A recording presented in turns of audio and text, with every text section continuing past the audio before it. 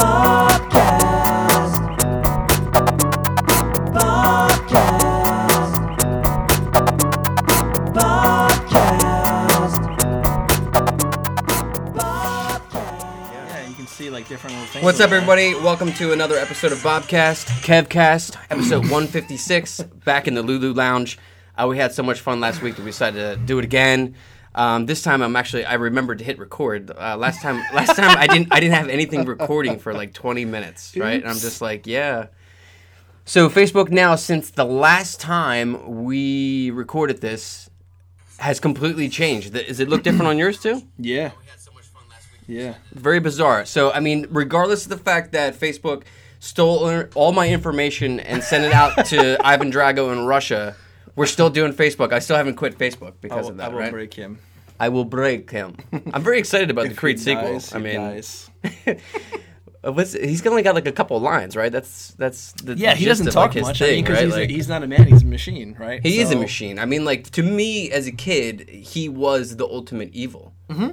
I had a Facebook post I guess it was like sometime last year. I was like, I haven't paid this much attention to Russia since Rocky IV. And it's the truth, man. Yeah, I mean, it's like, true. Yeah, that's all so that. many people are just like consumed with it. But like, I mean, how many people out there really think that we're not working? Trump isn't working with them. They're all working together, right? Mm-hmm. All of a sudden, Kim Jong-un, like, all of a sudden is like, let's ride the bullet train down to China and make peace, right? Like, Kim Jong-un. what's up with that? I don't know.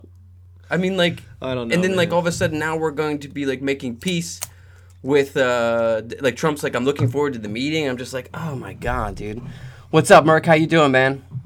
Ava, how are you? So we're going to talk about lots of different things. I should probably turn off. That's my text message thing. Let me turn it off real quick, you know? Hey, live television, it happens, you know? Yeah. It happens. This is what happens inside. Oh, it was TJ. He must not know. TJ's like, hey, I think you're inside my phone. So how was your week? Good? Good, man. It feels like it's been a month. Working in sales is definitely Talk takes to me a toll. about it. Yeah, no, it's a roller coaster for sure. It takes a toll on you mentally, working in sales, but it's fun and it's terrifying all at the same time. It's like a roller coaster that you love to hate, and you're like, I just want to keep going on it, you know? Yeah. And I love roller coasters. I can imagine. Kristen, Casey, you guys ever have any experience in sales? It's a roller coaster. It goes up, it goes down. Oh yeah, but when you're up, you're like, yeah. When you're making sales, you're like, I'm the best salesman in the world, Yeah. and you can never fail. And then when you go into a slump, it happens, and then you make a sale and you come out of the slump, and you're like, this is the easiest job in the world, you know. So it's like that in that regard. But you just got to keep plugging along, and the next person to say no just gets you closer to the next person to say yes. So. When you're making sales, does Yeah. the sale, like, do you have, like, the same amount of excitement when you make a sale as when you make, like, a full house, like in Texas Hold'em? Is the amount of adrenaline is it comparable? The comparison is when you have the stone nuts and someone pays you off. Okay. Yeah. So I was watching The Wolf of Wall Street. I hadn't seen it in a while, like 2 nights ago. Yeah. And so, I mean, like, as a salesman, I mean, that's got Yeah. to be the ultimate pinnacle of, like, you watch that and you're just like, oh, man, like, they did it right. Well, look, that I mean, yes, they did it right in the sense that they had a very well scripted pitch from A to Z, right? Yeah. But that movie really highlighted a lot of the debauchery that goes on with salespeople, and there, you know, Is there a lot of debauchery at the company you're at right now? No, but listen, there is all different kinds of savages out there that are in sales, and there are definitely some people who are very straightforward. They just have a way to be able to talk to people, and then there's that, you know, of course, there's that one sleazy person that gives every other salesperson a bad name, right? Yeah. So, and it's true in any kind of industry. There's always that one, right, bad apple that poisons the rest of the bunch, is the saying, right? And it's true in sales as well, because I've encountered some really great salespeople that, you know, you can just tell that they're good at their job,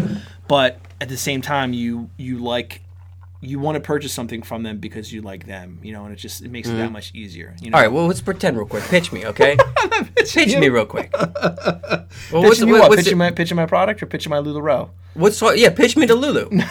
Pitching to Lulu. Say, for instance, I don't know where I'm at. I have no clue about this product. Yeah. What's the best way? Because in The Wolf of Wall Street, he's like, hey, sell me this pen. Yeah. And he's like, I can't right now. I'm eating a sandwich. And the other guy's like, you want me to sell you this pen, huh? Yeah, You want me to sell you this pen? He's like, write your name and number down. down on that paper, huh? I can rate the supply and demand. Where's my ketchup? Where's the ketchup? I do love that movie, though. I mean, it's pretty good. One of my favorite scenes in that is, two of them. One where Leo calls in and he calls Jonah Hill and he tells him that the FBI is coming or something. Yeah. And then he has to get out of the house and he's like falling down the stairs trying to get in his car. And then the other that must one have been so much fun to film that scene. Oh yeah, I pissed myself laughing. But he legit looks like he's completely torched out of his mind. They must have given him something like his eyes are like not matching, and like I mean that is a funny part though. I mean that whole scene, and then he thinks he got home safely. Yeah, and he wrecks the shit out of everything. But I love the other one too when Jonah Hill's like my friend Steve Madden. Women's shoes. Yeah, and it was true though. And Leo's just busting his ass laughing at him. I know. There's a couple parts in the film where you can actually see Leo just trying not to break. He's just like, please. Oh, yeah. So what are the people saying about sales? What are they talking about out there? They're talking about. I know Merc works with IKEA. Right. What's up, Ev? We got Evan Marchman all the way from Germany. How you doing, bro? Telemarketing. I saw somebody selling product in Florida. Man, selling things. Like, what if we lived in a culture where we didn't necessarily have to sell things to each other, right? Like, it was just like, okay, let's barter or let's trade. Wait a minute, that was the Native Americans, and we blew that shot, okay? We have no chance of going back then and there, you know what I mean? And I just, I'm sad about that. No, I mean, Tro? Telemarketing is a whole different animal of sales, too. Well, telemarketing is marketing, but sales over the phone is a whole different animal, too, because you essentially have to infiltrate in and get your pitch off within a matter of seconds to get someone intrigued. Pitching someone over the phone is way harder. It's hard. I like in-person sales. That's just me. It's just my personality. Sometimes I walk in and I'm like, this is going to be done purely on the fact that I'm a likable guy. Other than that, I might not sell this, right? And sometimes that's just how it is. Other times it's all product, and they could go, I fucking hate this guy, which doesn't really happen often. But someone could go, I don't really like this guy, but I really need this product, so I'm going to buy it. I don't like the cut of his jib. I don't like the cut of his jib. It happens to me a lot. People don't like the cut of my jib just because of the way I look, and it's like, okay. Well, yeah, I mean, it's prejudging, right? Prejudging. I went into a sale on Saturday, and obviously you can see I'm fully sleeved on both arms, but I wear a long sleeve shirt when I work, right? Because you never know who you're going to be in front of. And I'm standing in front of this older couple, and they're telling me about their business, and where they have a daycare that they run. Yeah. And they're telling me that this woman came in an interview with them, and she had a tattoo on her arm, and it was showing, and she had a V-neck shirt on, and I'm like, oh wow, really? Like, she didn't cover her tattoos? And like, yeah, some people, they just go too far with the tattoos, and they go all over the place, and I'm just standing there smiling and nodding. Oh yeah, and you're covered, right? Yeah. Exactly. How did that make you feel when that was going on? I felt fine because it was just ironic because I was in the same exact scenario that they were judging somebody. It's like, that's why I wear what I wear when I work, because it's a professional atmosphere, and I am representing myself, but I'm also representing the company that I work for. And there are people that do judge based on the fact that people have tattoos or piercings. So why? It's just the society that we're in. Like, I think more so the younger generation coming up behind us is probably more accepting of that. But there's a whole generation that it's beyond us that still doesn't get it. They may say they tolerate it to some degree, but I'm being invited into someone's house to sell them product, and I'm on their turf. So I just I'm very conservative. Play by the rules. That's the stuff that's wrong though with like our culture, and like your tattoos are artistic expression of who you are. You know what I mean? It's like it is who you are. Like like. And I just feel as if I remember when I first started working for Starbucks years and years and years ago. Hey, Lily. I remember like the guys and the girls who had tattoos had to wear like these black armbands to cover up. So we had like all these like black armbands on short sleeves, and I'm just like, what? And then I see my old boss Sally is here watching. I worked at Nordstrom, and I don't think they had that policy there. Nordstrom's coffee bar was like, look, come as you are, let your freak flag fly high, you know what I mean? And I kind of dug that, but it's just like any place that you go where you can't be who you think you are you wasting your time there? Like, it's just, like, I just feel, like, very strongly about that. Like, I feel that you should be able to express who you want to be, who you thought you are, you know what I mean? Like, every version of it. And it's just the same thing. I mean, I can't imagine what it's like to be socially profiled. I can't imagine, like, just like the racial tension in the country right now. With I mean, like I was very upset to hear about this guy getting off about they shot this dude down. I don't even know the state, but I've watched the video and I'm just like I'm tired of it. Every day on the news I hear about that stuff and it's just like gee like. What's going to happen when, like, the aliens show up or Jesus and everyone's like, oh, my God, we got to work together. What do we do? What do we do? Maybe you guys have some ideas out there. Yeah, I mean, there are some companies like Merck said, based on values. And I get it. There was the company that I worked before, the one, or 2 companies ago that I worked for, they changed their policy on tattoos being shown in the workplace.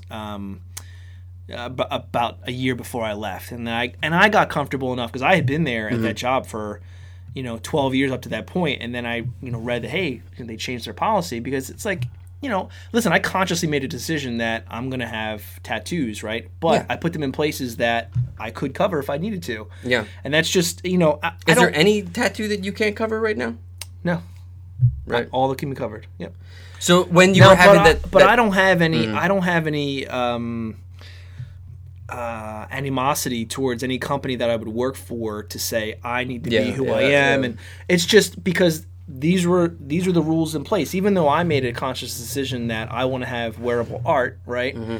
I can't expect everybody else to just fall in line and say, hey, you know what? You're right, Kevin. We'll accept you for who you are. Just do it, I would love people to. I mean, if people can't accept me for who I am, that's their loss, right? They lose out on my awesomeness. But that's not to say that people do prejudge based on what they see, right? So if you saw me in the middle of summer at home cutting my grass, right out in the burbs here, and I'm wearing shorts and a t-shirt, and I'm fully tattooed, you might think one thing, but then the next day I go to work and I'm wearing, long sleeve shirt and a nice collar, and you might think something else. And it's people do that; they prejudge you on what type of clothes that you wear. I mean, and that's to me that it doesn't bother me. It used to bother me when we were younger, and I would go into a store and people would look at me like, "Oh, he's gonna rob us, right?" And there was probably that thought in my mind where I was trying to rob them, right? But I look at that part, right, and I had that so. I don't know. I guess the older I've gotten, the less jaded I am in that regard. That like it's just part of our society, And like I said, it is changing because of the generation coming behind us, where they're more accepting of people having piercings and tattoos. But there's still a lot of people who are older than us that just don't get it, and they're frightened and confused by the choices that we make. So I think that we should.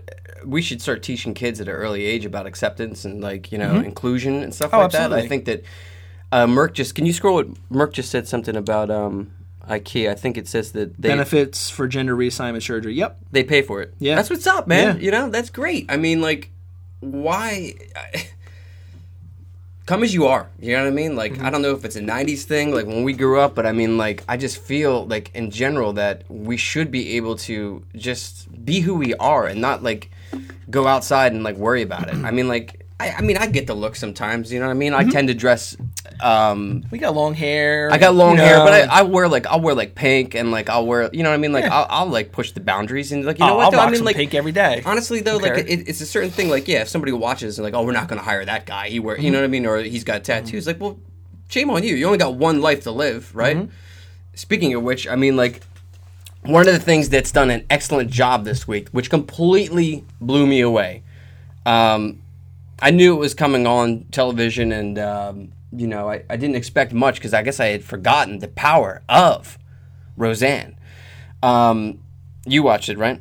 Yes, I did. So, like, talk about like a show. Like, they tackled so many subject matters. Oh my God, Anybody out there, by the way, who wants to chime in about Roseanne, I believe that you can send me a request to come up on the show. Yeah. So if you look at the bottom right there, it's a camera icon, I believe. Call us up if you want to talk about Roseanne, because we're going to talk about it for a bit.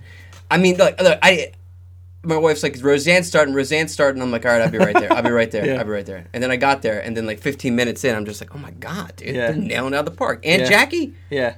Loved Aunt Jackie, man. When she opened the door, nasty woman in pink. And she had the pussy hat on. Yeah, it's great, man. It awesome. just made me feel so good again. So I mean, I watched the show, back in, started in the 80s, right? 80s and 90s it was on. Yeah. And I did watch it here and there. I did not. I admit I was not a religious watcher of the show, although I did watch it. I did enjoy it when it was on, and I have watched it here and there in syndication. My wife was a huge fan. She was super excited when it came back on, or that it was coming back on. And you and I were briefly talking before it started. I was thinking about how other shows that we grew up on that ended, if they really ended in a way that like, all right, it's done, it's over, or if they would ever come back to current day, how they would tackle all this advancement in technology that we've had, or all these social issues that we've had since the shows went off the air, and do a good job of it. And you're right. I think they did such an excellent job with, tackling the election with the election stuff was brilliant. Oh yeah, and it was so good to have a dialogue between oppositional sides in a way that was comical, but also too it was very I mean, like, I really think that, being able to see both points of view is very important in any situation, even what we just previously talked about accepting people and stuff like that. But the conversation about, like, why did you even vote for him? And Roseanne's like, we almost lost our house. Yeah. We needed jobs. And, like, look, I mean, that is a legitimate thing. I mean, regardless of the fact that Facebook stole the election, but we're still using Facebook Live. It doesn't make a difference. But, like, I love that thing. And I loved, like, all the characters. Like, Darlene, like, I didn't expect her to have such a great arc, Well, I mean, it's just, I like the way, I love when shows. Thank you, Haywood. Shows almost break down that fourth wall in a way too, where they like can have enough.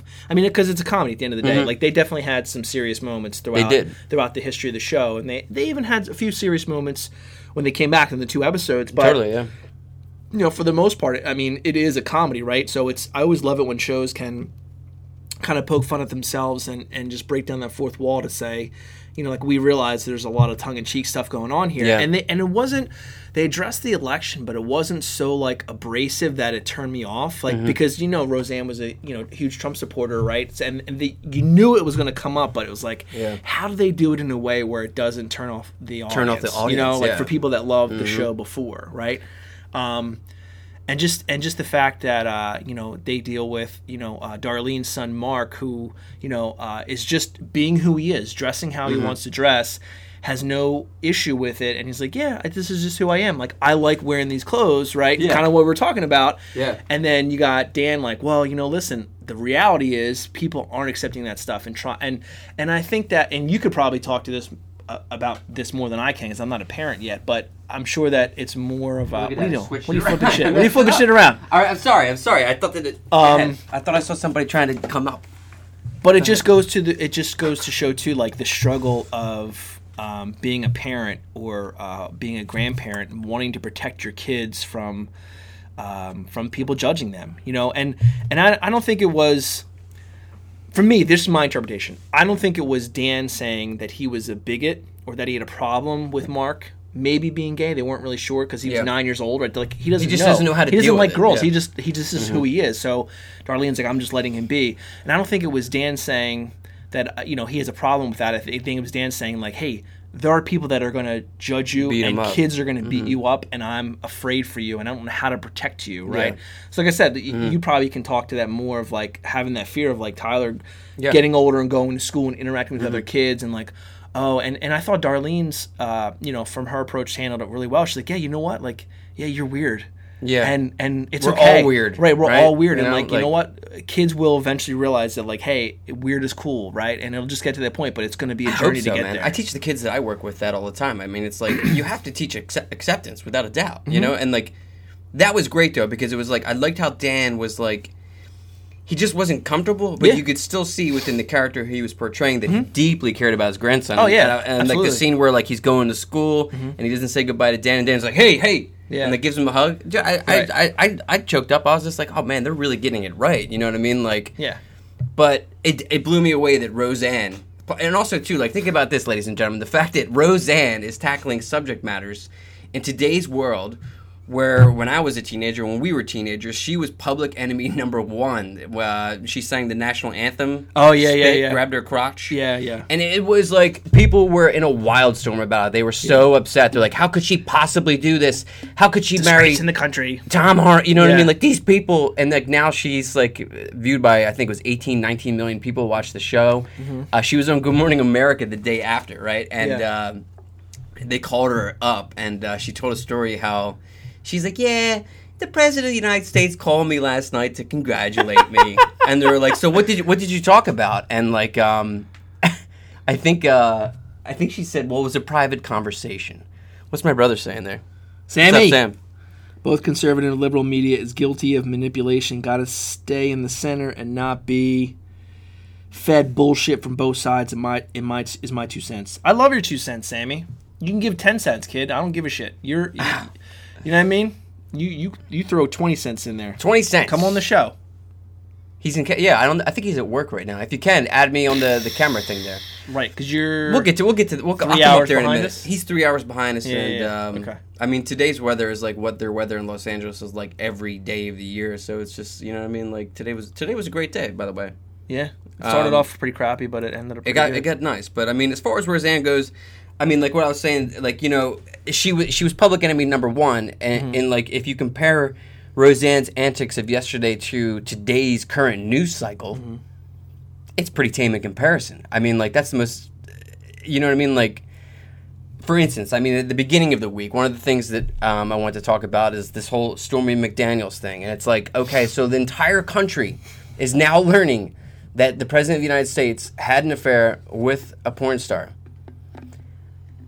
When did it all go wrong? Where this is like what the news cycle is, you know what I mean? And like this is what people are talking about. You know when it went wrong? I'll tell you when it went wrong. Around 6:30 at night when you're trying to watch the evening news with your family and a commercial for Viagra or something like that popped up. I remember like thinking to myself, like, what was it, 5-7 years ago? I sat there and thinking, why are they showing this now? I lost a viewer. He or she may take Viagra. I don't know. Well, we went to 10 and then. That's okay. But listen, the thing is like we should, like, I'm not saying that, like, you know, the kids are awake, you know what I mean? And like kids are watching, like, and kids are smart today. They have lots of questions. Questions about the President of the United States with Stormy McDaniels. Guarantee you, a kid who's probably even 9 or 12 who's inquisitive enough will Google Stormy McDaniels. That is the current climate that we're in, and only thing I can say is just shame on you. Shame on you. Like, shame on the American public and the news cycle for making, like, the news, like, you know, like, a sexualized piece of, like, just, like, trash that you normally would find at the grocery store. It's everywhere. And always, and, like, for, like, every time that news ends, there's always an uplifting story for the last 5 minutes. And it's just like, I mean, I remember years ago hearing there was something called Good News or something. It's at the very end. They want you. You know, is there a television just good news the whole time? No. You and I talked about this before too. I don't know, but I mean, I'm worked up. It's. Thanks, Kelly. It's really always been this way. It has gotten worse. Yeah. But you know, it's to go back to what I was talking about before was you know, with salespeople getting a bad rap. I think, if anything, the media is much more of a whorish group than, you know, salespeople are. You know, because they're in your face constantly and go, yeah, we need this moment to show other people, like, you know, someone's house just burnt down. Let me stick a microphone in your face and ask you. How do you feel? How do you just lost everything? Yeah, like your house is gone. You're in a state of family. devastation, and your adrenaline's going, and you're in a state of shock, and then someone's asking you dumbass questions about what just happened to you because it's ratings, it's money. But hey, America needs to know. America has the right to know. It's like, well, they do to some degree. Do right? they? Well, an endless news cycle of, like, basically, you know what drives me nuts, Kev? The audio. Okay, not many people will, maybe, like, next time you watch the news, and you know, God forbid there is a tragedy coming, but you know, unspeakably, it's going to happen. The news, the people who do audio, and I do lots of audio with the podcast, pocket dial music, stuff like that, so I manipulate sounds quite a bit. They take sound bites and they put it into this, like it's like a loop of screaming, gunshot, and like just the terror, and like just pressuring you to stay home and to be scared and to, like, fear for your life and buy this product, don't go nowhere. I went to the Camden Aquarium today with my son. It rocked. Up top. Hey, you know who told me to do that? My wife. Yeah, there you not go. the news. There you go. You know what I mean? But, like, what up, T? Basically, I just feel, like, really strongly about the fact that, I mean, we're influenced by it. We're influenced by pop culture. We're influenced by the news cycle. There really is nothing we can do to escape it, really. And we were talking last week about this, about, like, the whole, like, turn off time, like 7:30 to 8:30, turn off your phones. Well, you can't do that now because you're watching us here on Facebook. Props to Ivan Drago and the Russian Facebook connection. I can't wait for Creed 2. I wonder if like Trump and like Putin are like producing Creed 2. Because it makes sense, right? It's perfect timing. I mean, I wouldn't be surprised. First off, I love Yeah, Rocky. Okay, Rocky is such a. I've never seen you wear a Rocky shirt or anything like that. You're a pop culture. I mean, it never hit with you. Nah, because you were from down Philly, right? No. It's the sports thing. Like I Okay. mean, look, there are some sports movies that I do like, but just for the most part, I'm not like a. Yeah. I'm not a sports guy. Like I like MMA, Mm-hmm. and I will watch baseball live, but to that extent, that's about it. Yeah. You know, like I did watch the Super Bowl, right? You know, I'm not that much of a freak, even though I am a pretty big weirdo.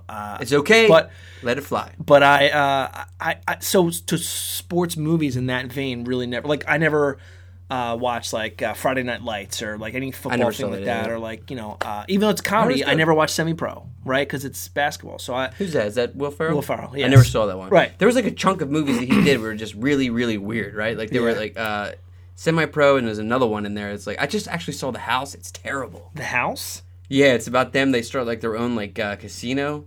Oh yeah. And Okay. it has like it seems like they just weren't really all awake when they were filming this thing. It's just really odd, but like they just did it for a paycheck. they did it for a paycheck, but the jokes kind of fall flat. But I mean, what I was saying about Rocky though is I mean, so to your point, I don't really have. Have you seen the Rocky films? Yeah, You've seen it's before? iconic. I mean, Okay, I mean, I've watched yeah. them. You know, like I was a kid. So here we go. But Daryl Dixon or Rocky Balboa? what? Daryl Dixon Yeah, or Rocky Balboa? Who are you gonna choose? Daryl Dixon. Ah, I mean, that's how we. because I'm more of a Walking Dead fan than I'm Rocky. a Walking Dead fan, okay, but I'm like closet, like I'm You're not so closet sure. Rocky? I'm not so sure anymore about that. No, for Rocky, I will weep when Rocky said some of the When films. Sylvester Stallone goes. certain parts of the film, it's like pulls the heartstrings because it's like I grew up on it. You know what I mean? Like it felt real to like a 4-year-old. You know what I mean? Yeah. Like. And also, too, the greatest thing about Rocky, though, for me was, like, the first one he loses. Mm-hmm. And I remember, like, saying to my dad, like, he lost? Yeah. What type of movie is this, Right. Dad? And he's like, well, son, that's the way it is sometimes. sometimes it Sometimes you happens. lose. And it's Yeah. like, I can't remember a film in recent years that has ended poorly for the main, like, protagonist. Can you? Drag Me to Hell is the one that always Oh, pops yeah, that back is, in my yeah. head. I mean, it's Yeah. not that great of a movie. I was trying to rewatch it again the other day. There was nothing on. I Who was said like, that Drag Me about to Hell. Rocky? It says, I grew up on Rocky, never saw Star Wars, but I know every... Who was that? Kelly Ewing. Okay, cool. Yeah, I mean...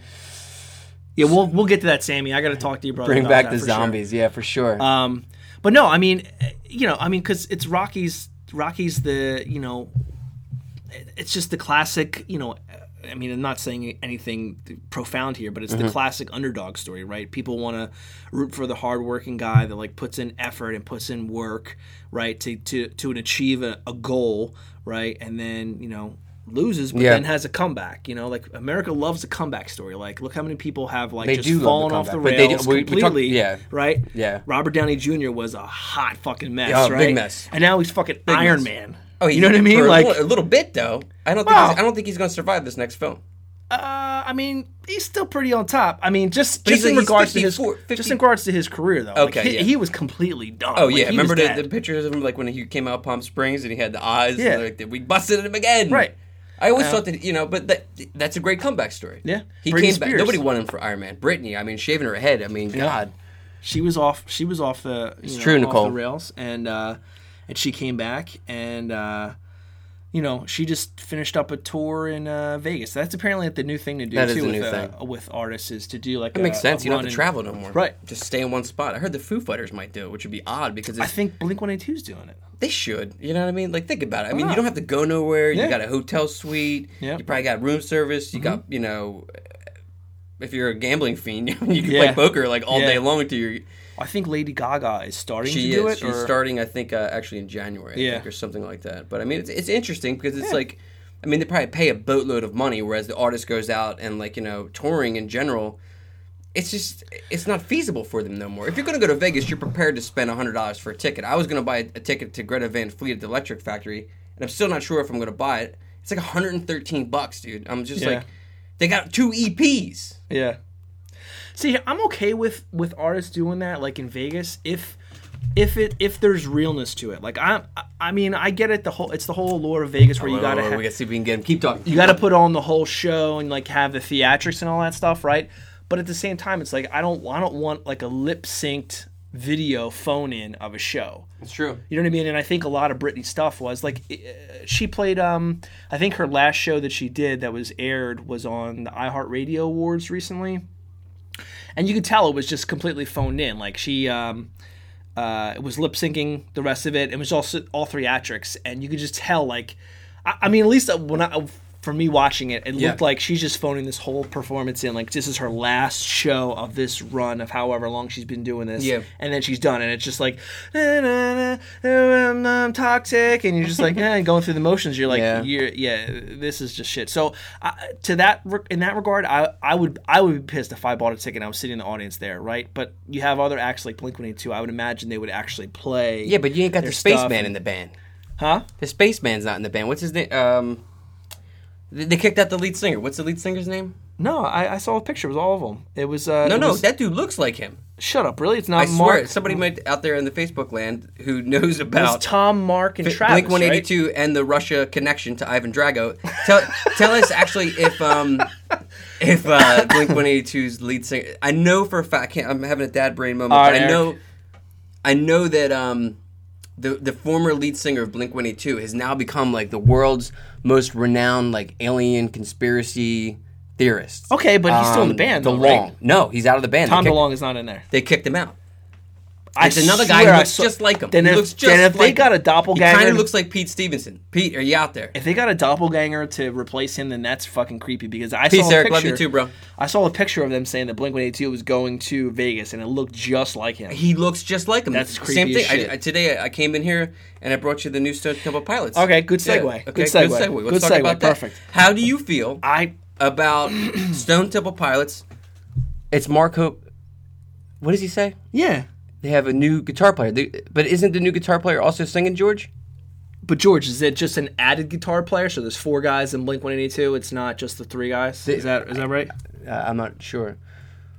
But he'll chime in. But look, there's a delay. STP. New album came out last Friday. The album's title is Madalena. Yeah, it's him. Yeah. But regardless, I am right about the aliens. And that may be. That may be. I agree with you. Stone Temple Pilots released a new album last Friday. The title of the album is Stone Temple Pilots, and I do believe that their last album with Weiland was called Stone Temple Pilots as well. Was it self-titled? Yeah, the last one where it had Hickory Dichotomy on it. Mm-hmm. I believe it was that. But I mean, like when I listened to the album, the first thing I thought was like, oh, I got to burn this for Kev because I want to hear your opinion next week or whenever we podcast again about the sonic frequencies when you're listening to the album. It's like they brought Scott back from the dead. This he has the same type of like harmony, and I don't know. How do you feel about it? I've only heard samples so far. I haven't heard the new album. I will listen to it. I will try to keep an open mind. However, I'm gonna be blunt. Be blunt. I am not digging it at all. Mm-hmm. I'm like, Scott Weiland was such an integral part of what Stone Temple Pilots was. You know, you got the DeLeo brothers, you know, Eric Krutz on drums, and they were, phenomenal musicians. They put together these different harmonies that were just amazing. And then you get Scott Weiland coming in behind them, just taking this music that sounded one way and putting putting a vocal track to it that sounded a completely different way. But those two things together made Stone Temple Pilots. It really did. And I agree with that 100%. Hands down, I think melodically he's one of my favorite vocalists because he's just one of those guys that he could sing the phone book or sing the alphabet, and I would like watch that video. You know, did you ever see that? Did you ever see the there's a video with Harold Potter doing the rap where he goes A to Z on Jimmy Fallon. But so like I'm like something like that. Like I could see Scott Weiland doing that, and I would totally watch that and buy into that. Scott, to me that. It needs to be something else. Like I know they ventured off when Scott was still alive and he was out of the band. They called themselves Talk Show. Talk Show. One album in like early thousands, I think it was. Do that. Do a different band. That. And I feel like at this point in their career, they're like, we still need to capitalize as much as we can at this point on the name because it is a name and people know it. let's bring somebody in that sounds like him and do something like that. To me, I don't know how I feel about that. I mean, Blind Melon's doing that right now. Blind Melon doesn't have Shannon Hoon. Apparently, they don't have the bass player, but they're coming here to the TLA soon. And I don't know. I mean, like, see, the weird thing is like what these bands are doing, you can't do in other forms of media. Like, I think it was just last week that I was talking about Back to the Future 2 doesn't have George McFly. The actor who played George McFly is not in Back to the Future 2. Crispin Glover. Crispin then won a lawsuit which prohibits that from happening in future film. Yep. You can't have somebody that looks and sounds like you appear as the character you portrayed. And I think that actually Crispin gets WGA... like he gets the residuals still. He gets it for Back to the Future 2 now. Yeah, because in Back to the Future 3, they're not. Well, they didn't even talk about. They don't even talk about. Yeah. But there is in Back to the Future 3. There's Marty's Irish distant cousin. He's got a feeling I had to be here today. Yeah, like why are you here? It's a fine hat there, Mister. What's Judah say? Scott's melodies were always engaging and intriguing. Judah, see if you can add us on the camera, and then we can talk about your experience with Stone Temple Pilots. Yeah, so my end all be all is that I'm not a fan of the idea of them trying to resuscitate what Stone Temple Pilots was by basically getting a doppelganger vocalist to kind of take the place of the magic that was Stone Temple Pilots. And I know that other bands have done it too, like Alice in Chains brought someone in. Now that is my one, I guess, exception to the rule, because Jerry Cantrell was such a huge part, or is such a huge part of what Alice in Chains was and is, that, you take Lane Staley out of the picture, because he passed away, but you could add somebody in to kind of back up those vocals too.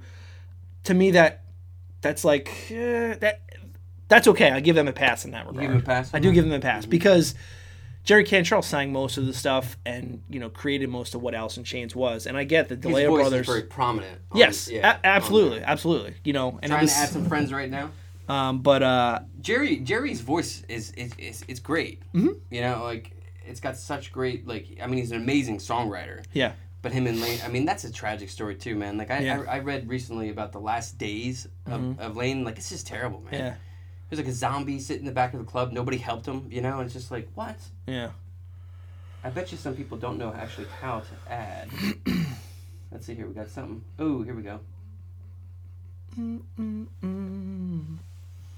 I guess I have to add people. I don't know. We tried doing that last week live with me. Oh, I see how it goes. I have to actually invite them. Oh, I see what you did there. You see it? Is there something happening right now? Don't put metal in the science oven. All right, there's a bunch of people. Let's see if we get somebody. But yeah, I agree with you 100%, man. It's just such an odd thing, right? When a band that you really like decides to just keep going and Nirvana never did it. If Nirvana came out with a new, I guess when they had all the female lead singers at the Rock and Roll Hall of Fame, I thought that was fantastic. Yeah, I liked it. It was a nice way to. It was a nice way to play. You know what I mean? I paid top dollar. It was a nice way to pay tribute to them in that regard for their induction to the Hall of Fame. And I get that.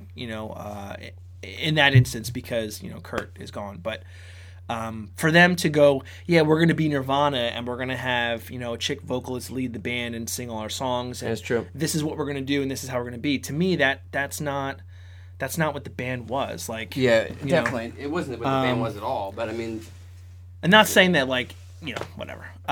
It just, to me, it's like they SCP is done. It's been done. They those guys need to just do a different band and call themselves something else. And I guess they're probably like, hey, we've been in the industry so long, we don't want to have to start over, because essentially that's what they would be doing, is starting over with a new name. Or why don't they try to start a supergroup? There's been so many different supergroups that have been successful. They should try to follow suit in that regard.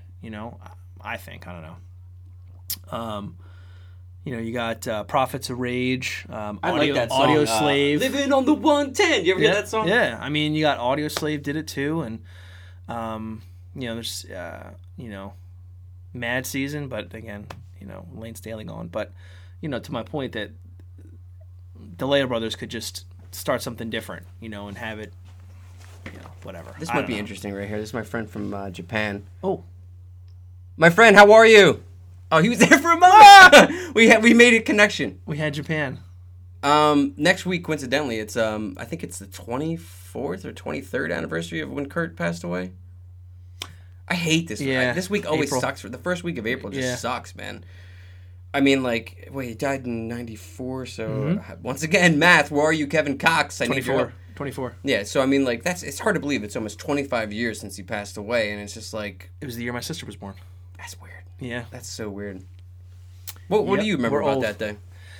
Well, I remember him being missing, and I remember So there was this local radio station Y100, right? We used to listen to in WDRE, and they would play concerts and stuff. And I remember listening to a Pearl Jam show that was being broadcasted live on that station, and Eddie kind of making a reference to Kurt being missing, and like just kind of like, hey, turn up, and then soon after was because it was right around Easter.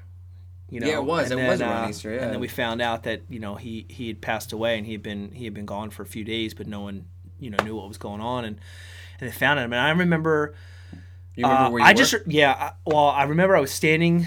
I was in my mom's house. I got home from school, and she lived her house where she still lives now is in Lafayette Hill, and I was on the phone. I don't remember who I was talking to, but I was on the house phone. This is back when there was house phones. And we used to pick up the radio transmissions from a local station. I remember that at your you would house. hear like just random shit. Like I if you were remember on that. hold, you would hear a broadcast. And I remember standing there in the kitchen and hearing on hold, and I was on my hold with God, somebody you and heard it that way? it said, body of Kurt Cobain, lead singer of Nirvana, has been found and found dead by a self-inflicted gunshot wound.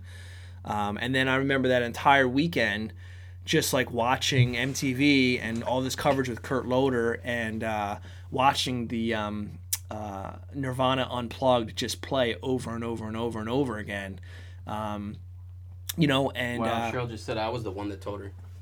you told Bob? I think so. I think I might have told you, Cheryl, the day that he overdosed in Rome, which I think was March 25th of 1994. Yeah, Velvet Revolver, Judah Kim too. Another great supergroup. You're right. And that's If anybody wants to add themselves and tell us their story, add. Here, let me get rid of that one. And that's where I that's what I remember from that weekend, and just kind of like just disbelief because it had been such a part of our childhood, right? Growing like it was the part of us being kids where we had come out of like doing dumb There he stupid is. stuff as kids, and then What's up, Judah? what's up, Judah? Let me turn the volume up there. What's up, buddy? Judah, where were you the day that Kurt passed away? It'll be 24 years next, I don't know, next week. Shit, really? I remember being in like, well, I think Laurie Bonder told me about it or something. Yeah. I do remember that day, and I do remember seeing the Kurt Loder broadcast about it. It was just like weird. I didn't know how to feel about that. Yeah, I miss Kurt Loder, man. Yeah, Kurt Loder was like, he must have been like, what, 45, 46 when this was all going on? I don't know. It doesn't. He had to be. Now it doesn't seem that old to me because I'm closer to that age. Yeah, I know, At the but time, like, at the time. he was a hard 45 though. I think at the time He had like, to be. He He's got to be definitely in his 70s easily now. he had some mileage on him at 45 for sure. He was great, though. I love the way he delivered the news because it was very, it was MTV, and I still remember like doom doom doom doom MTV News with those cool graphics. You know what I mean? And Well, like, whenever it was Kurt Loder, I was like, all right, we're gonna get some good stuff. We're When it gonna was find Tabitha some. Soren, I was like, say what? Dude, I love it. I tweeted at Tabitha not too long ago. Did you? Yeah, dude, I was in love with her, man. Yeah, without a doubt. I always thought that. I mean, MTV News in general was like the real thing, right? Yeah. Like, Well, yeah. Who else I mean- was there? There was Kurt. There was Well, Matt Pinfield was 120 minutes. Pinfield, yeah. Or Don't forget and, about the Wheeze. Ricky Rackman did Headbangers Ball. Ricky right? Rackman, yeah. And that was always a good one. You stay up and like, oh, what video they're gonna play on Saturday night? Like, I know. what I video know. they're gonna premiere? Now you can just watch it anytime. Well, of the yeah. day. I mean, YouTube, you just pulled up, but yeah, How much, I'm trying to Judah? think How who much else of is our even brains on do you there. think are molded and defined by all that music television that we watched? 90% of it. About 90%, right? Like everything we think of. Like we were at band practice last night, and I guess yeah. I mean, it's funny. I was actually talking to somebody about this before. That like, I think it doesn't necessarily matter what type of music comes out when you're 13 years old, but there happens to be something that happens around that age. I think that people just are sort of carry that with them through the rest of their lives. You know what I mean? As like the most important or the most significant kind of culture or music that happened. like in your perspective, I did see something right there about Bridget Fonda. Yeah, Brett, man. We'll try to get you next. I want to bring you on the show, Brett. I think Brett's like off in the woods somewhere, but I mean, we'll try to connect with him. But Judith, I mean, like, all right, let's just go. Okay, so like, I know you're a big fan. You were a big fan of Catherine Wheel, right? What's that? Catherine Wheel, remember that band? I love the whole British thing. Remember like the bed? Wasn't there a bit? It was like the bed coming down, or was that the album cover? There's so many parts of pop culture spread throughout my brain that it's all visualization through the music, and I miss. I mean, like bands still put out stuff, but I mean, what was your favorite music video? Oh man, there's so many. Like the one that like it was like, all right, I'm gonna have to start Phaser immediately, like right now. Like I gotta start this band. Let's see, When I Come Around or Basket Case. Oh yeah, that was a great video. That super saturated, like deep color that they had in that mental hospital was fucking awesome. And that guitar that he had, that like Hernandez Stratocaster. That he still plays today, yeah, with the BJ. He plays it, but he's I think he actually switched the neck out because I remember he's such a geek about it. Oh wow. Because I was like, I want a big ass headstock like that on my guitar. But like the one he's got now doesn't have that. So I think they switched out the neck. I love that Basket Case video. Yeah. The When I Come Around video is like, wow, they're serious. Remember, like, cause I rented Woodstock. Was it 94? Woodstock 94, and I remember like watching that live. Yeah. And you know, I think everybody here is old watching this, but if you had never seen the Green Day performance at Woodstock, I mean, I think that's what made them, because it was just like pure anarchy. Yeah. At the end of the set, Mike Dirnt, he's I mean, there's chaos because the crowd, it's all muddy and it rained. They're throwing mud on the stage. People are running. It's just total chaos. And all of a sudden, the bassist of Green Day gets knocked out by a security guard. You can see it on YouTube. He lost all of his front teeth. Can you imagine? You just played the biggest show of your career and you lose all your teeth on stage by a security guard? The mud, exactly, yeah. Mud in general, I'm sorry to interrupt, was a huge thing in the 90s, too, because it's like, okay, you got Woodstock, right, the mud there, 9 Inch Nails come out that same year, completely covered in mud. Yeah. I remember being completely blown away by the sheer ferocity of that band, like, no regard for their instruments, you know? And then, just mud in general. I went to see 9 Inch Nails with David Bowie at the Camden Waterfront, which I was just there today. Is now the BB&T Pavilion. Yep. God knows how many names they've had. Yeah. I always thought the BB&T Pavilion was up in central Jersey somewhere, but I was wrong. But I went to see 9 Inch Nails that night. I remember it was raining, and like people took full advantage of it. Yeah. You don't see kids doing that today. Like, I ain't getting these clothes wet. You know what I mean? Like, I can't get my torn jeans dirty. Yeah. Like, wait, what? Okay. One of the ones that always stood out for me that I always remember was because videos were like there's definitely bands that were like look, I'm not a secret that I'm a huge Pearl Jam fan, right? But they were very much against doing music videos for a long time. But there were other bands that were like, they were all in. It was like a way for them not to showcase the song, but for you to get a glimpse of like their personality, right? And you have like these mini movies, and one that always stood out for me was Sabotage, the Beastie Boys, right? Oh yeah, man. Because it was Spike just Jones. such like, how what's a comedic level they took it to, and like they changed the genre of music videos in a way with that. Yeah, I remember the first time I saw it, I was just like, wow. Yeah. And literally, I think he's just playing one chord the whole time. Yeah. Right, Judah? Sabotage is just like, what, F sharp the whole time? I remember when they performed at MTV Music Awards. Something else though, man. That 6-string bass that he would play. Oh, yeah, well, he was awesome on the bass. Yeah.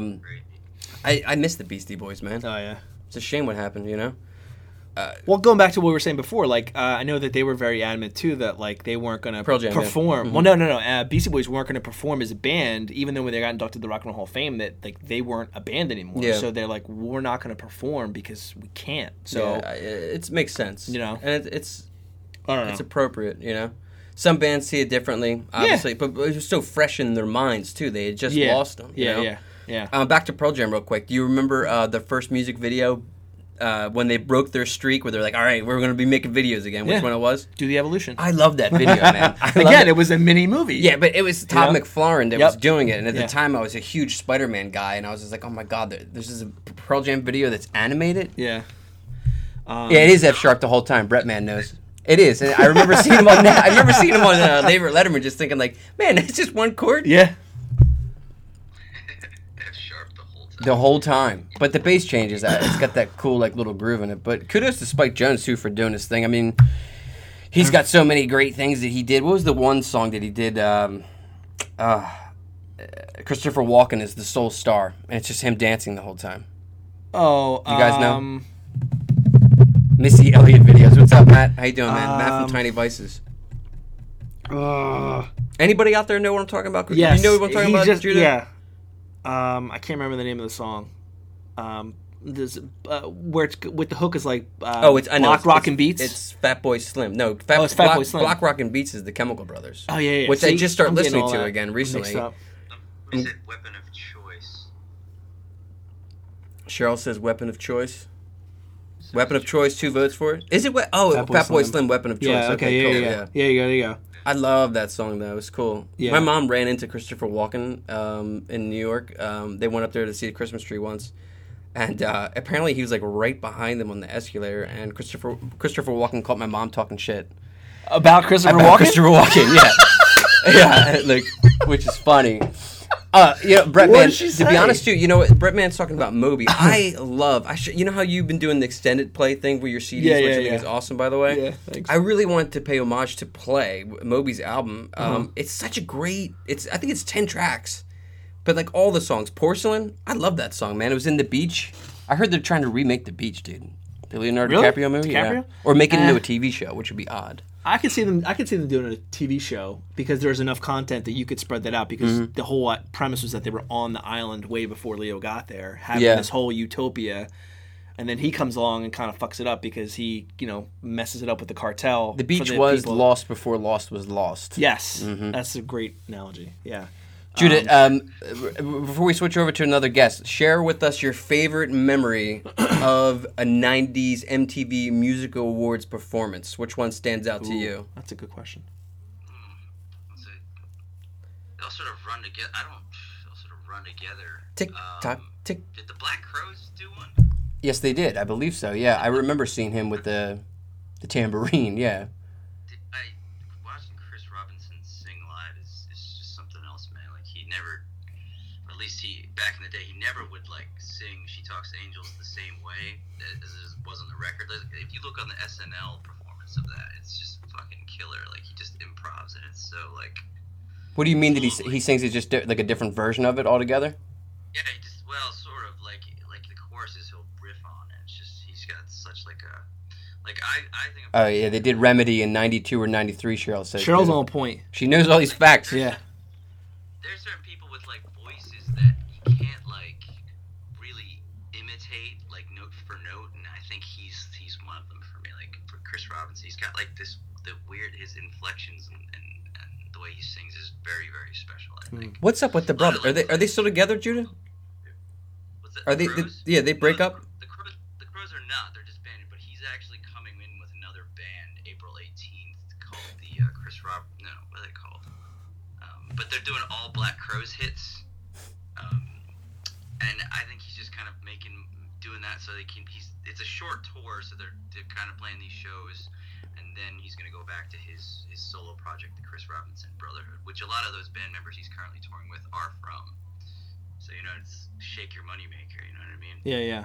We were just talking about how other bands go the other route there, like Stone Temple Pilots or Yeah. Stone Temple Pilots, but at least Right. I think the I feud respect between that. I respect that more of him doing that. Like, you're gonna play the material that you wrote. Like, you would expect him to play Black Crow stuff, even though he tours Yeah. under a different name. And I get that. Like, do that. Like, you're gonna be a different animal as a group than call yourself something else. And I would expect them to play stuff that he wrote with another band. Totally. Like someone else mentioned it too. Like another supergroup was Velvet Revolver, and they played Guns N' Roses stuff, and they played Stone Temple Pilots stuff when they toured together as a band. But they also played their original stuff because they were a different entity. You know what I mean? And their music though stood on its own though. Oh, absolutely. Without a doubt. But Absolutely. I do remember seeing them do like stuff off Appetite, and then like them do Sex type thing, and just being like, oh, okay, Yeah. it works. Yeah. They made it work for sure. Judah, thanks for being our first guest. Yeah, absolutely. But hang on. I'm sorry, I got us away from the point of MTV performances. But I think I would say just Black Crowes because it's the first thing that came to my mind. Mm-hmm. Thank you for having me on. Of course, Judah. Anytime, join us here in the Lulu Lounge. Anytime to share your thoughts and ideas. Let's see. I want to see if Judah have a pleasant evening. Stay tuned. We're going to talk about several other things coming up here. Let's see if we can get. Yeah, Cheryl's right on point. She's like, the watch is, it's his grandfather's watch, and he was afraid that the goose was going to get the hands on it, so he hid the watch in the only place he knew he could hide it, which was up his ass. And he had the watch up his ass. It's a great 4 story. years, and then he died of dysentery. Yeah. I'm trying to add right now. Facebook is so weird, probably because they're in cahoots with Ivan Drago's family. But I can't get people to come in on their own, which is odd. I'm not really sure, but it's just the way it is. But I mean, my walking's not really on point though. We could just talk about the '90s, like the whole time. Yeah, all right, my favorite. I'm going to steal it from you. Okay, I'm going to steal it. Steal it? What? Okay. My favorite MTV music performance. Is Pearl Jam doing Animal. Yeah. Now, the album hadn't come out yet, so we had no clue what the music was or whatever, and I remember being blown away by that song. Yeah. I'm not sure if it's that performance, but it meant, destroys his bass. Mm-hmm. He smashes it in a television, I think, of all things. Yeah. Is that right? It's not I Rage? believe so, yeah. Rage Against the Machine? Yeah, I remember them playing it. It was back when the first couple presses, it was right before it came out, and it was called 5 Against 1, and then they later named it Versus. But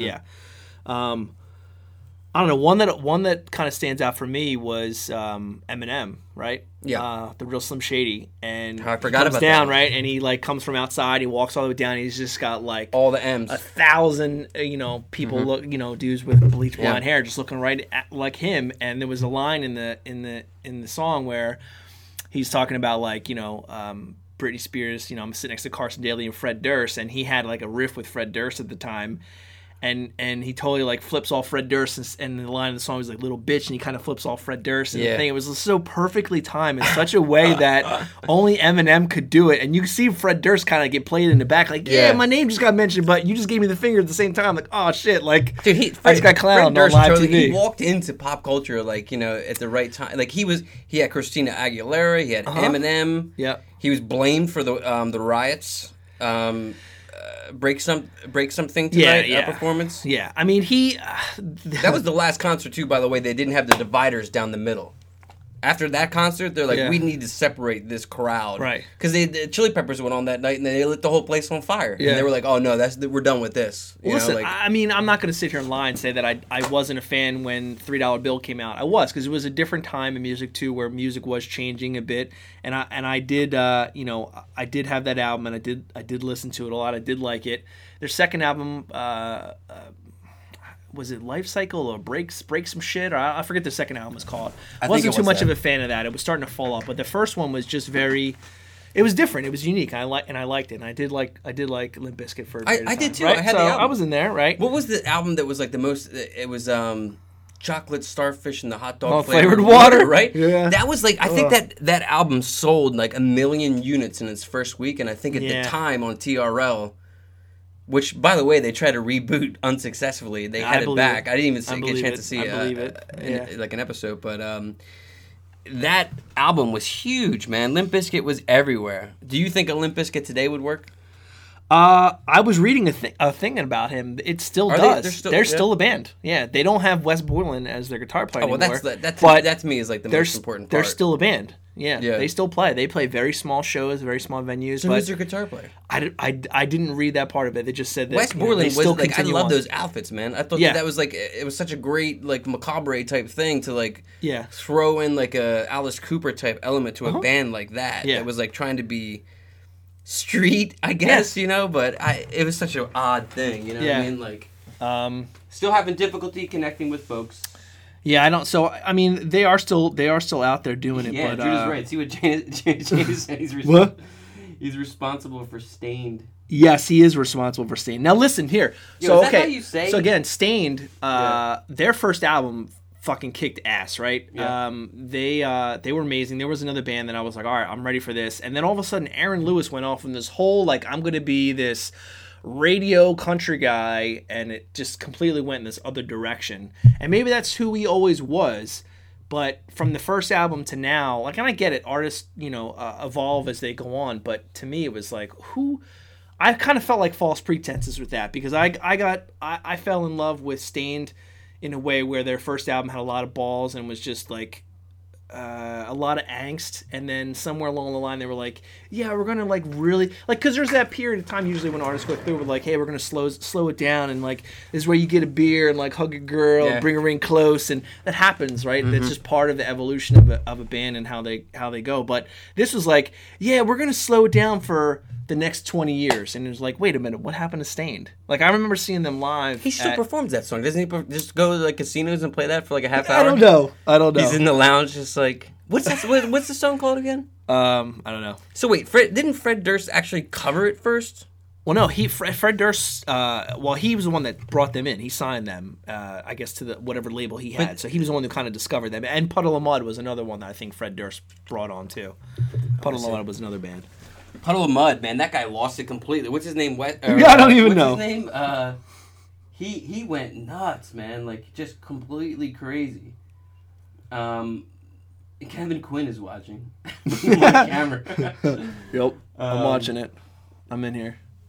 Oh, okay, Brett, we're trying to add you right now. Yes. I'm sending a request. Mud Shovel to Been a While. Yeah, Brett's got it. Yeah, I mean, Mud Shovel He's was gotta be up that in whole mountains. album was just crazy, and I remember seeing them live. I think it was it might have been like the YSP barbecue or whatever celebration show or some shit. I remember seeing STP play there, and Third Eye Blind, and Audio Slave, and I love Audio Slave. God. And Stained. And Stained was playing earlier in the day. Like, it was crazy the lineup of that show, because Stained was like, it was still light out and Stained was playing, but they were like, they play like, it was at the time where Been a While and that song was out, and that was like it was like, Been a While, I want to hear that song, I want to hear the radio hit. And they did play that, but it was like they just tore through their first album, and it was like everybody's like, wait, this is Stained? And it was like, it was so hard, and they were like, people were kind of blown away, like, I don't know who this band is. And I was like, and I was loving it. I'm like, this is really what I wanted to see. Stuff. Yeah, okay, this is exactly what I wanted to see, and it was a good show. There was something, I guess, a year ago I saw in Jackson from MMR was talking about what's the band that everybody gets throw shade to? Oh, Nickelback. And Nickelback did a cover of Metallica, and like blew, like it was amazing. Yeah, it was a great cover, and like Nickelback's it just goes to show. I mean, like a lineup. radio hit is a radio hit. It's the one thing that everybody knows, and I can't imagine what it's like to have one song that it's the only thing people have come to see you for. Yeah. It's like someone coming over for dinner and be like, when is he going to serve The cheesecake. The cheesecake. Forget this platter, okay? I did not want this chicken. I always go back into my mind when I saw John Paul Jones from Zeppelin, and he was playing all of this like amazing, like intricate, like just diminished chord, like craziness. He built his own instrument, and like it was crickets like after every song, and he's just like finally like you want to hear the Immigrant song? You do. All right, here we go, boys, hit it, and like it's got to be hard, you know what I mean? Like one hit wonders. Puddle of cheesesteak. Matt, we're trying to add you guys. Brett and Matt trying to add you in the video chat. We're having technical possibilities. It's all good. It's Thursday night. We're here in the Lulu Lounge with Kevin Quinn recording episode 156 of the Bobcast. One of the bands that I love, I'm sure you do as well, because we had a very similar taste growing up in music, was I guess considered a one-hit wonder. But in my mind, they had so much more of a catalog. Was the Toadies, right? Toadies. And Possum Kingdom Toadies. was their radio song, right? Or I Come from the Water was another one that. But most people know them for just Possum Kingdom. Yet there was so much more to that band. But you're right. It's like you go to shows and you see all these people there, and they're there just to hear the the one song that they know that they've heard a million times. It's like just to hear it live, and then you're like, yeah, you know what, you do enjoy that show as a participant as well, but you can't even hear it because everybody fucking sings over top of it, and you're like, you can't hear anything anymore. It's like, I don't know. I just sound old and curmudgeon-y now, right? Like I don't want to go out and socialize with people. It's good. It's good. Yeah, Tyler's a great song, Judah. I mean, I know. Yeah. I mean, I think like part of my son's name goes back to that song. I mean, it's the first song that first cover song that you and I ever played together in a band. Yep. Which was just like. Yeah.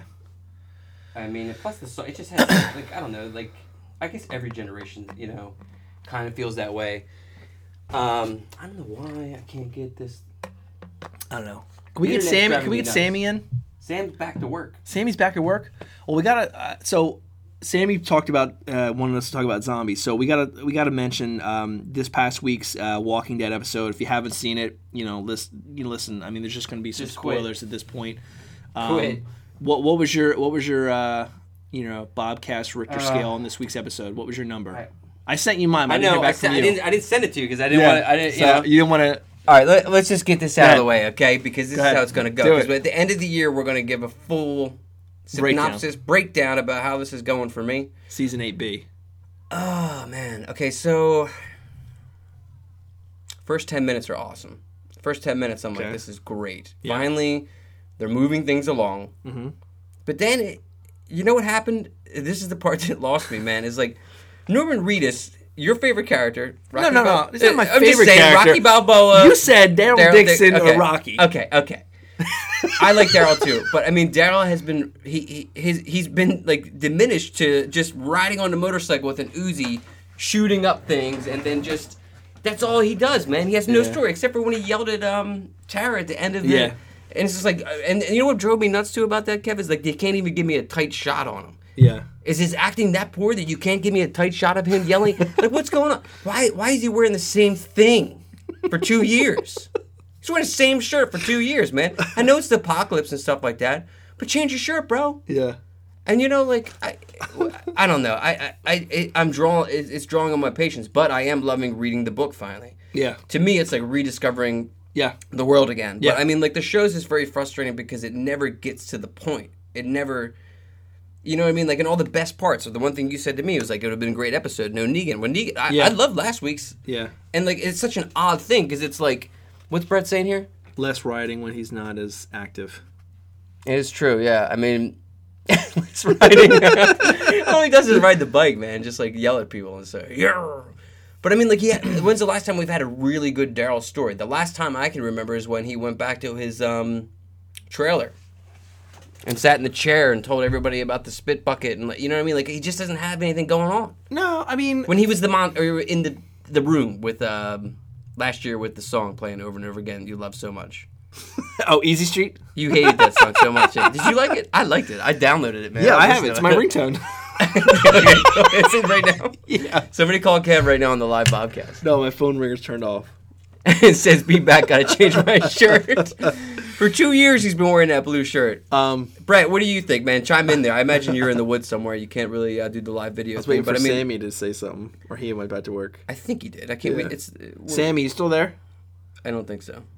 Come on, you sweet, sweet boy. But look, I'm optimistic. I think that, I'm going to start watching Fear the Walking Dead. You know what I mean? Like, thank you. You know, I'm going to get into it. My brother's been trying to push me into it. Says it really. I have been too. I heard that season 4 is really they're starting up. season 4. I dropped April off. 15th. I dropped out when they left the reservation down there, and Kim's character has to say goodbye to her son. He's like, "That's it, I'm done," and he covers himself in blood. And like, I just didn't buy it. That was season 1. I like the kid though. What's his name in the show? The kid with the dreadlock hair.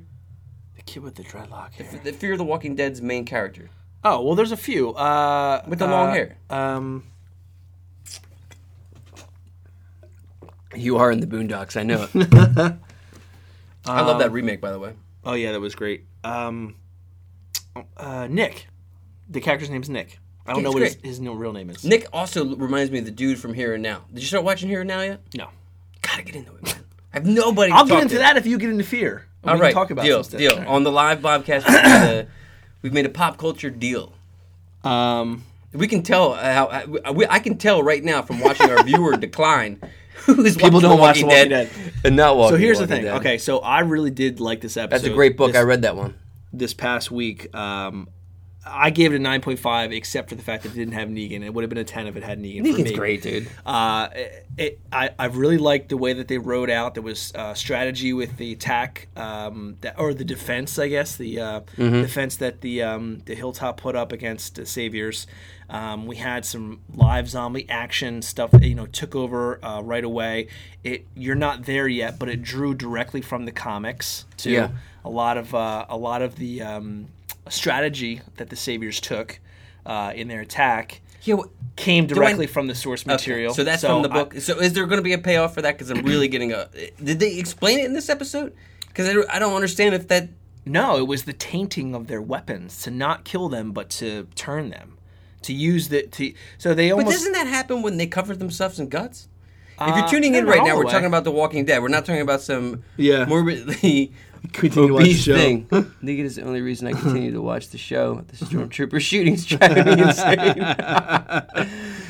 No, so but I'm excited for Fear, right? Mm-hmm. Not just because of the Morgan crossover, but the show picked up. So much more. And it seems like they're cutting all the people out. The chick from Lost is in it. Well, they're bringing new characters in too. Yeah. Like they're just because they're at a point where they're traveling, right? There's a group of people and they've gone from place to place like you would, and they've introduced some characters. People. Yeah, and they have lost people. But it's funny too. I was looking it up earlier because I'm like, I know. So Garrett Dillahunt is in the preview for this coming season of Fear. He was an actor that was on Deadwood, HBO show. I never watched it. Should I watch it? Yeah, it was really good. I've been reading that they're trying to make a movie of that for the longest time. Can you make a movie from it? I mean, I love a Western that's good. I mean, Tombstone. I love Tombstone. The series you like is Tombstone? Yeah. I mean, what's your favorite Western then? I'm not a big Western guy. Yeah, why? Because you can't get down with the hats? Nah, because it's just, to me, some of it is just, I don't know. It just goes too far off. Could this really happen? Like, come on. And I know that sounds weird because I like sci-fi stuff, but I'm just not a fan of Westerns. Like, it just doesn't translate to me, for me. But there's Kim Dickens, who was in Fear the Walking Dead, was also in Deadwood. There was another actor, I can't remember his name off the top of my head, who was in Deadwood, who also was in the last season of Fear the Walking Dead, only for that season. And then Garrett Dillahunt is going to be in this next coming season of Fear, just from what I can tell from the trailer.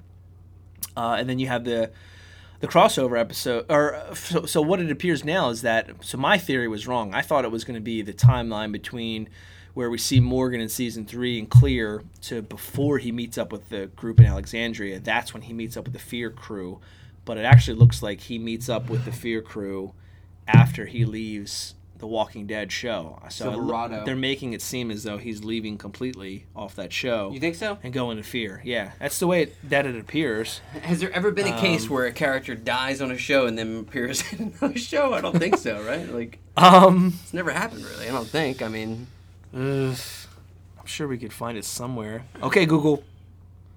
We don't have Google down here. It could be your connection, or it could be Facebook and the Russia probe. We don't know.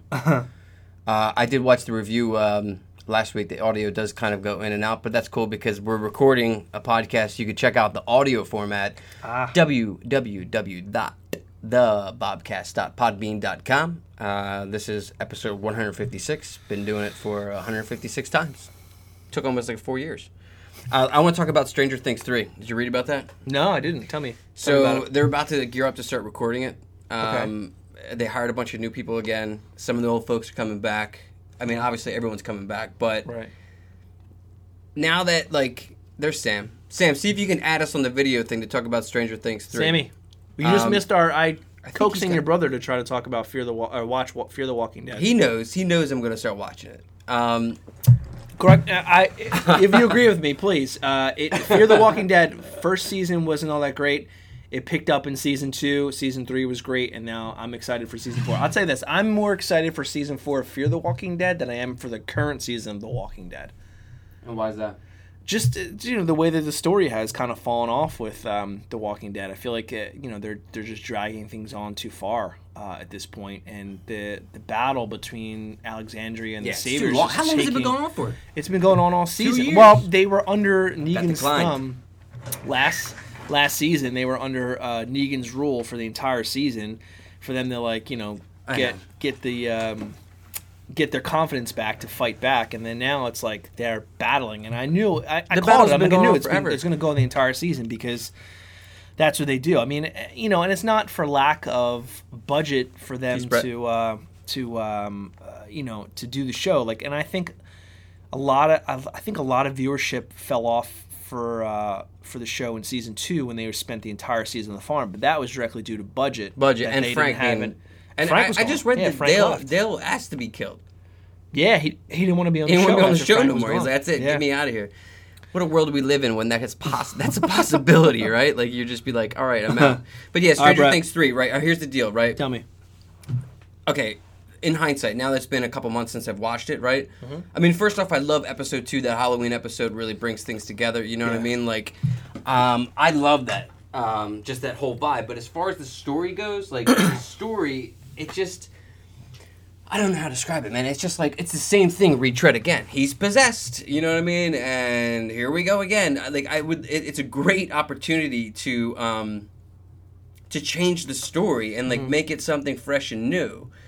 Being that Stranger Things is kind of like a trilogy type, like the seasons feel like movies to me, you know what I mean? But like most sequels do suck. A third part, or excuse me, the second sequel, like part 3, off the top of my head, I mean, like Rocky 3's all right, but I mean, like Jurassic Part 3 is pretty much forgettable. What about you? You got any third parts? Not trilogies, but movies in a lineage. Well, yeah, it could be. Yeah, it could be a lineage. Yeah, because Lethal Weapon 3 was when, they introduced Joe Pesci's character in the 2. second one. Yeah. Great movie I think poster, by the way. 3 was actually good. 4 they should have ended it at 3. They should have kept it at Lethal Weapon 1, 2, 3, and that was it. But And then they did do 4. They do it right? on 4. Apparently, Yeah, there's a it was TV terrible. show about it too. Like, Yes. And they want to do 5 because Mel Gibson's just It's like, please. just terrible. I heard that Mel Gibson's making the sequel to The Passion of the Christ. I'm not joking. It's not a joke, man. So like the deal is that first off, he made the movie for what, $25 million. It made $600 billion, or the most expensive. He's an independent producer who put $25 million in to make $600 million. Church congregations are renting out movie theaters nationwide to watch this, and it's a brutal film. I haven't seen it in a while, but I watched it maybe a few years ago. I was like, oh my god, this is terrible. And it's a brutal crucifixion scene without doubt. But he wants to make a sequel with Jim Caviezel, I think his name is, coming back as Jesus, but it's about when Jesus, and this is appropriate, right, to end the show, the resurrection. Timely, it's called the resurrection. So it's like it's the 3 days. So he gets crucified, dies, and then apparently he goes down. First off, he goes to hell. Yeah. Say what's up to the devil. Say what's up. Goes through the 7 seals. Jesus was the first walker. That's what they say. But then he rises up. I think he says what's up to his dad. And he's like, all right, I'm going to go back. And then we're going to freak everybody out by the rock. It sounds like an animated movie. Well, I mean, apparently there's going to be CGI in it because, he's going to be talking to demons and stuff like that. And plus, I guess there'll be a lot of people who go see it, But I remember, when I first learned about it back in the day, I'd seen a behind-the-scene picture of Mel Gibson directing Jim, and Jim's just covered in blood. And I was just like, oh my god, is this a horror movie or is this? But Happy Easter. It is what it is, really. But watch for that film because Mad Max, totally, without a doubt. I would say that Thor Ragnarok was awesome as a third installment of a film, which will probably make another Thor, I'm sure. No, I heard he's done. You're done? No, I heard he's done. Well, he lost an eye. Spoilers. Spoilers, whatever. But he lost an eye. He did. He's only got one more left. Well, yeah, he lost it. If you didn't see the most recent Avengers, come on, but or the most recent Thor movie, but I thought Iron Man 3 was better than Iron Man 2. Iron Man 3 was good. Iron Man 2 is trash. It's so bad. Yeah. Man. Mickey Rourke made all sorts of weird requests that I read about. During the production of the film, he was the one that insisted on having that bird on his shoulder. That bird was not in the script.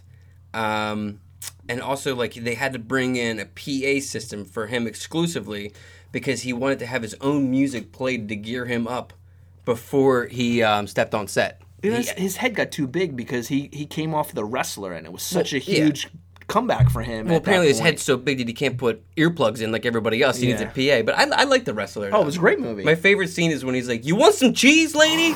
You want some cheese?" And it gets all over his face. Oh, man. We're having a great time. The third man match. Oh, wait. Let's see if we can get an appropriate guest to end with. See if we can bring him on. Drew, we're sending you a request right now. See if you can add us. Yeah, so that's I didn't hear anything about that. Them trying to do another prequel to It's bizarre. Mel Gibson's crazy. It's just like they can't stop. It's funny how we segue from topic to topic too. We're talking about Lethal Weapon, and then we went right into talking about Mel Gibson and and Jesus. And it's very timely because it's Easter. How are you going to celebrate Easter? Family, going to Liz's grandmom's house, and then going to my mom's house afterwards. That's cool. So, you doing like any Easter egg hunts or anything like that? My mom will have a hunt going on at her house for the kids, my cousin's kids, and but I'm not involved in hiding the eggs or anything. You know what I think's going on out there? I think some people aren't camera ready. They're not ready to get on Could the live be. show. Yeah, people It's are all sitting there good. and they're It's all like good. jams and whatever. So I'll take an opportunity to point out my shirt of the week. This week was from a very iconic 80s, Very iconic. 90s movie. Excuse 90s, me. yeah. PC Low Letter. It was from the film Office Space when they just lose their shit and Great beat up the, soundtrack at that beat up point, the too. copier. What song are they playing when they go out in the field? I don't know. It's I forget. When the It's, shit goes down, you better beat. Is it that one or is it? No, that might be. Is it? No, it's I don't remember. I'd have to Google it, or if Cheryl's still on, she might know because it's a '90s reference, and Office came out in the '90s. It could be the phone that messes with the audio. Look at me lounging down there. Well, I mean, other people. Yeah, it's definitely your phone. But I mean, look. If you want to listen, you could listen to the show in the format that it's really intended to be, and that's the podcast. Podcast. Yeah, for Easter, I'll end with this thought. There's a bunch of things on this list I didn't get to, but whatever. I have a 2.5-year-old. I'm currently trying to figure a way to spin the mythology of both Santa Claus and the Easter Bunny existing within this plane of existence. That Santa can come bring gifts, but then, come spring, a giant bunny hops along the way and delivers chocolates to the kids who celebrate the return of Jesus. It's hard. It's a hard story to spin. I think for me personally, the Easter Bunny kind of, did some damage with Santa. And I wish there was like a book for that. I'm thinking about actually writing a book for parents. Like, how do you explain? It's like, I mean, you also got the Tooth Fairy up in there too. You know what I mean? She's flying in through the window, putting in fives, or if your parents are cheap, dollars or quarters. You know what I mean? Like, you know what I mean? Quarters. I guess in the future, it'll be bitcoins, right? I'll be putting like no, free they'll Bitcoin. they'll go to your kid's phone and just swipe their card. Well, forget it. But there won't be no phones then. I'll just they'll go, Venmo it like right in there. They'll whatever insert it is. it. But a couple things to plug before we end the show this week. Once again, thanks for inviting me into your house, into the Lulu Lounge. These products that I'm sitting at here looking at. There's an event this week. Liz is doing a LuLaRoe event in Oaks at the Philadelphia outlets from 9 a.m., I believe, till 9 p.m. This Saturday. If you are looking for some Easter outfits or just everyday outfits, LuLaRoe clothing lines, if there's any women that are out there, or any men who are like, my wife likes Lula, but I don't really know what to get her. Look at this quality material right here, okay? You don't see colors like this on the street. Come check her out. Liz Quinn LuLaRoe is her page as well. Thanks for the plug. You're welcome. A couple things to check out. The end of the month, this just in, Pocket Dial will be playing the Trocadero Theater on April the 29th in support of P-Ruse, our friend's new film, Control-Alt-Delete. Definitely check out the Judah Kim CD release party. That's going to be in May the 19th. Also, Top of the World 7, back at Whole Foods, June the 9th, 2018. And that's about it for this week. Happy Easter. Blocka. Make sure you paint your eggs Make sure you eat copious amounts of chocolate and hate yourself in the morning. My name's Bob, and this has been another episode of Bobcast.